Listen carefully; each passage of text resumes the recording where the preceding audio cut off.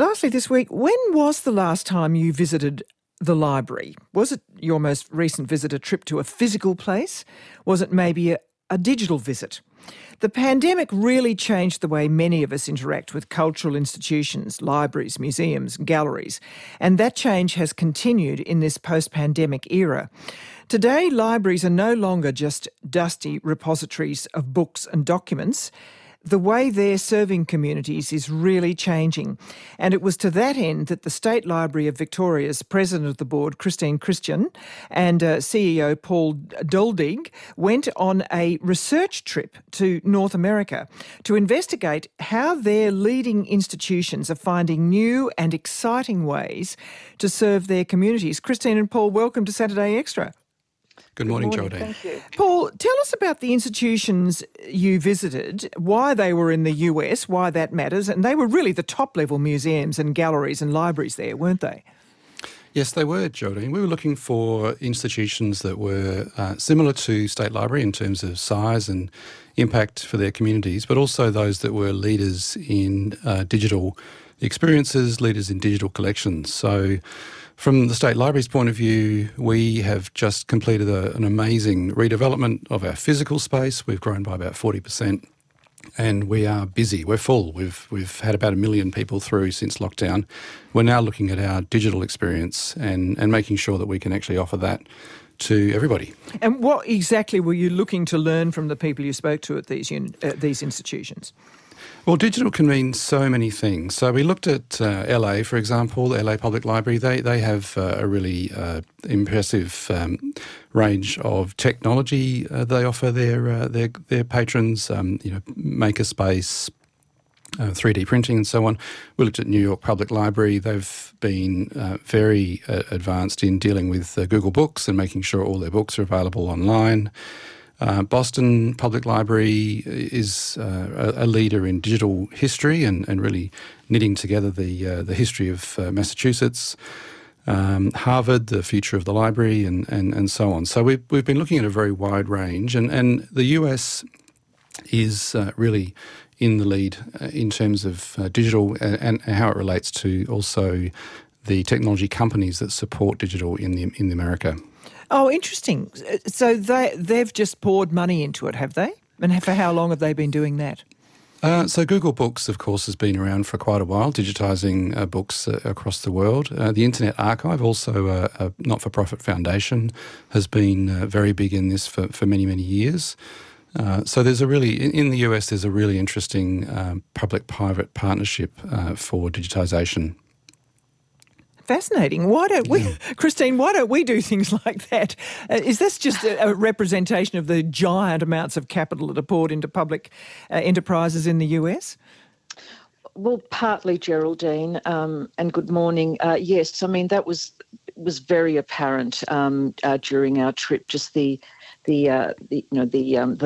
significant foundations that support libraries and recognise the importance of libraries.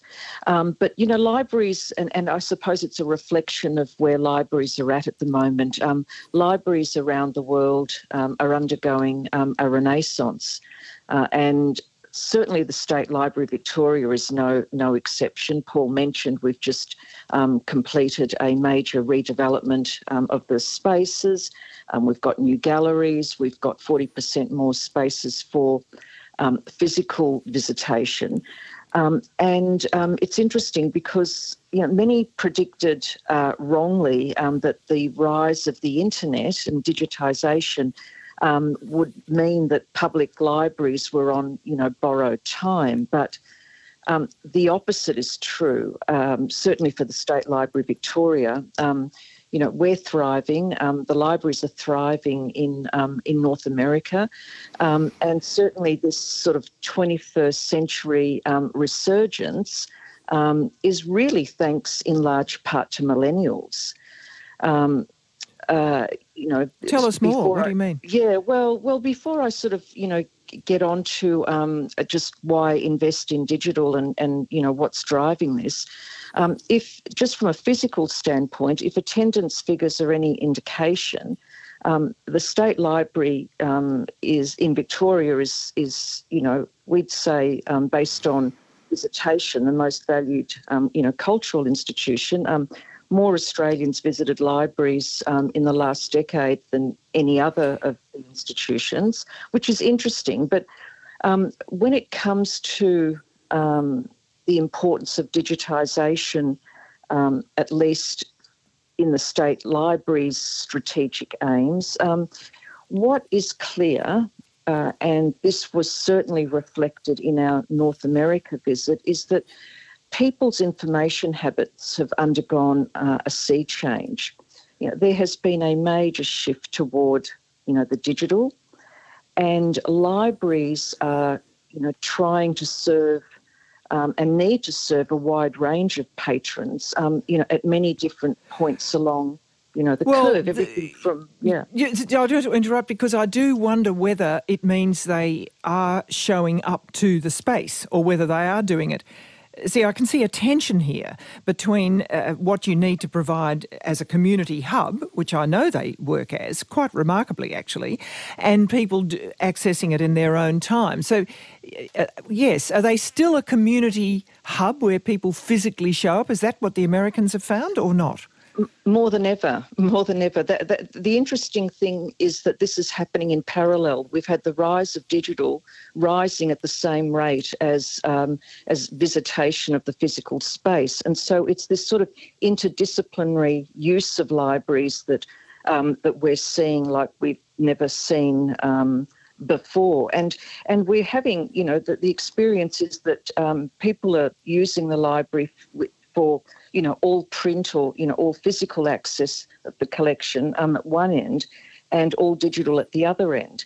And so it means that you don't have to physically go into the library during the opening hours to access the collection. Digital now allows sort of that democratisation. So I wonder why you turn up at the library then, Paul. Well, I think it's a virtuous circle. If you think about, for example, music, you listen to music, but there's nothing like going to a live concert. You read a book. There's nothing like going to a library and being amongst other people, doing similar activities, engaging with the programs, engaging with the exhibitions, engaging with the collections. So we see, that both go hand in hand. It's not either. It's definitely and. It's definitely both, and that's true for libraries, that's true also for galleries and museums. Yes. See, we have been talking about digitisation, but, your library has this fabulous physical footprint in the heart of Melbourne with gorgeous sandstone columns and, marvellous glass ceilings and lawns. And the architecture emphasis in a range of public libraries is really quite startling. And people will talk to you about that. They will say that in different states, and they'll cite it. They'll say the public. So it's intriguing what it taps in people's desires. Well, there's nothing like going to the dome, the La Trobe reading room dome, and seeing people just their jaws dropping as they see the absolute beautiful dome reading room we have there. And I think that that awe, that wonder is part of the experience. It's part of engaging with civic life, and whether you're wanting to, research something, read something, engage with a program, just doing it with other people in a glorious space is what we're about. I wonder, Christine, whether you need to have, as a lot of galleries do, they need to have an ability to earn a separate line of money. So they need to become an entertainment hub as well. They're sort of there for weddings and for big conferences and so on. Do you think that is going to become an ever-present need?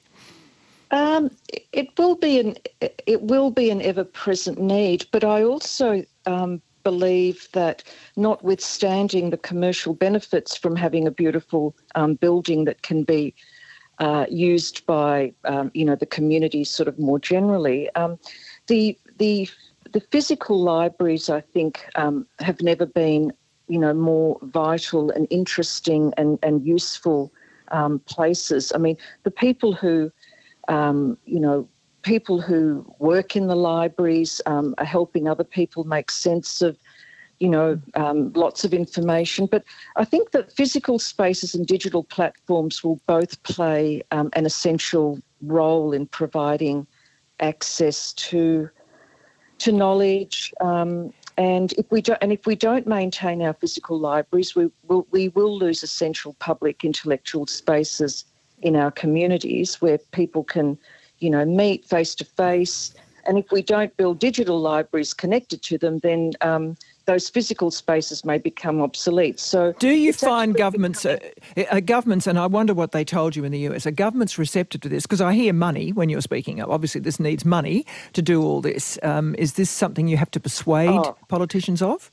Yeah, well, Geraldine, look, have there been questions raised, by government about why the urgency of digitisation? Sure. Have we encountered some pushback or resistance around, making this shift? Sure, but I think what we are presenting is the kind of change that is in sync with our culture right now. We've had extremely positive responses from people who understand that, the state library has to be a library of the moment. Okay. Look, I'm just watching my clock tick away. Thank you both very much indeed. What a marvellous trip to have. Christine Christian and Paul Duldig, thank you. Thank you so much. Yes, we do go to libraries, Geraldine. Texts are coming in. Fair enough.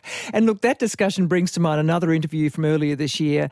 A book called The Library, A Fragile History. And that looks at the history of libraries. We're going to repeat that in the best, our summer season best of. So I do hope you can join us.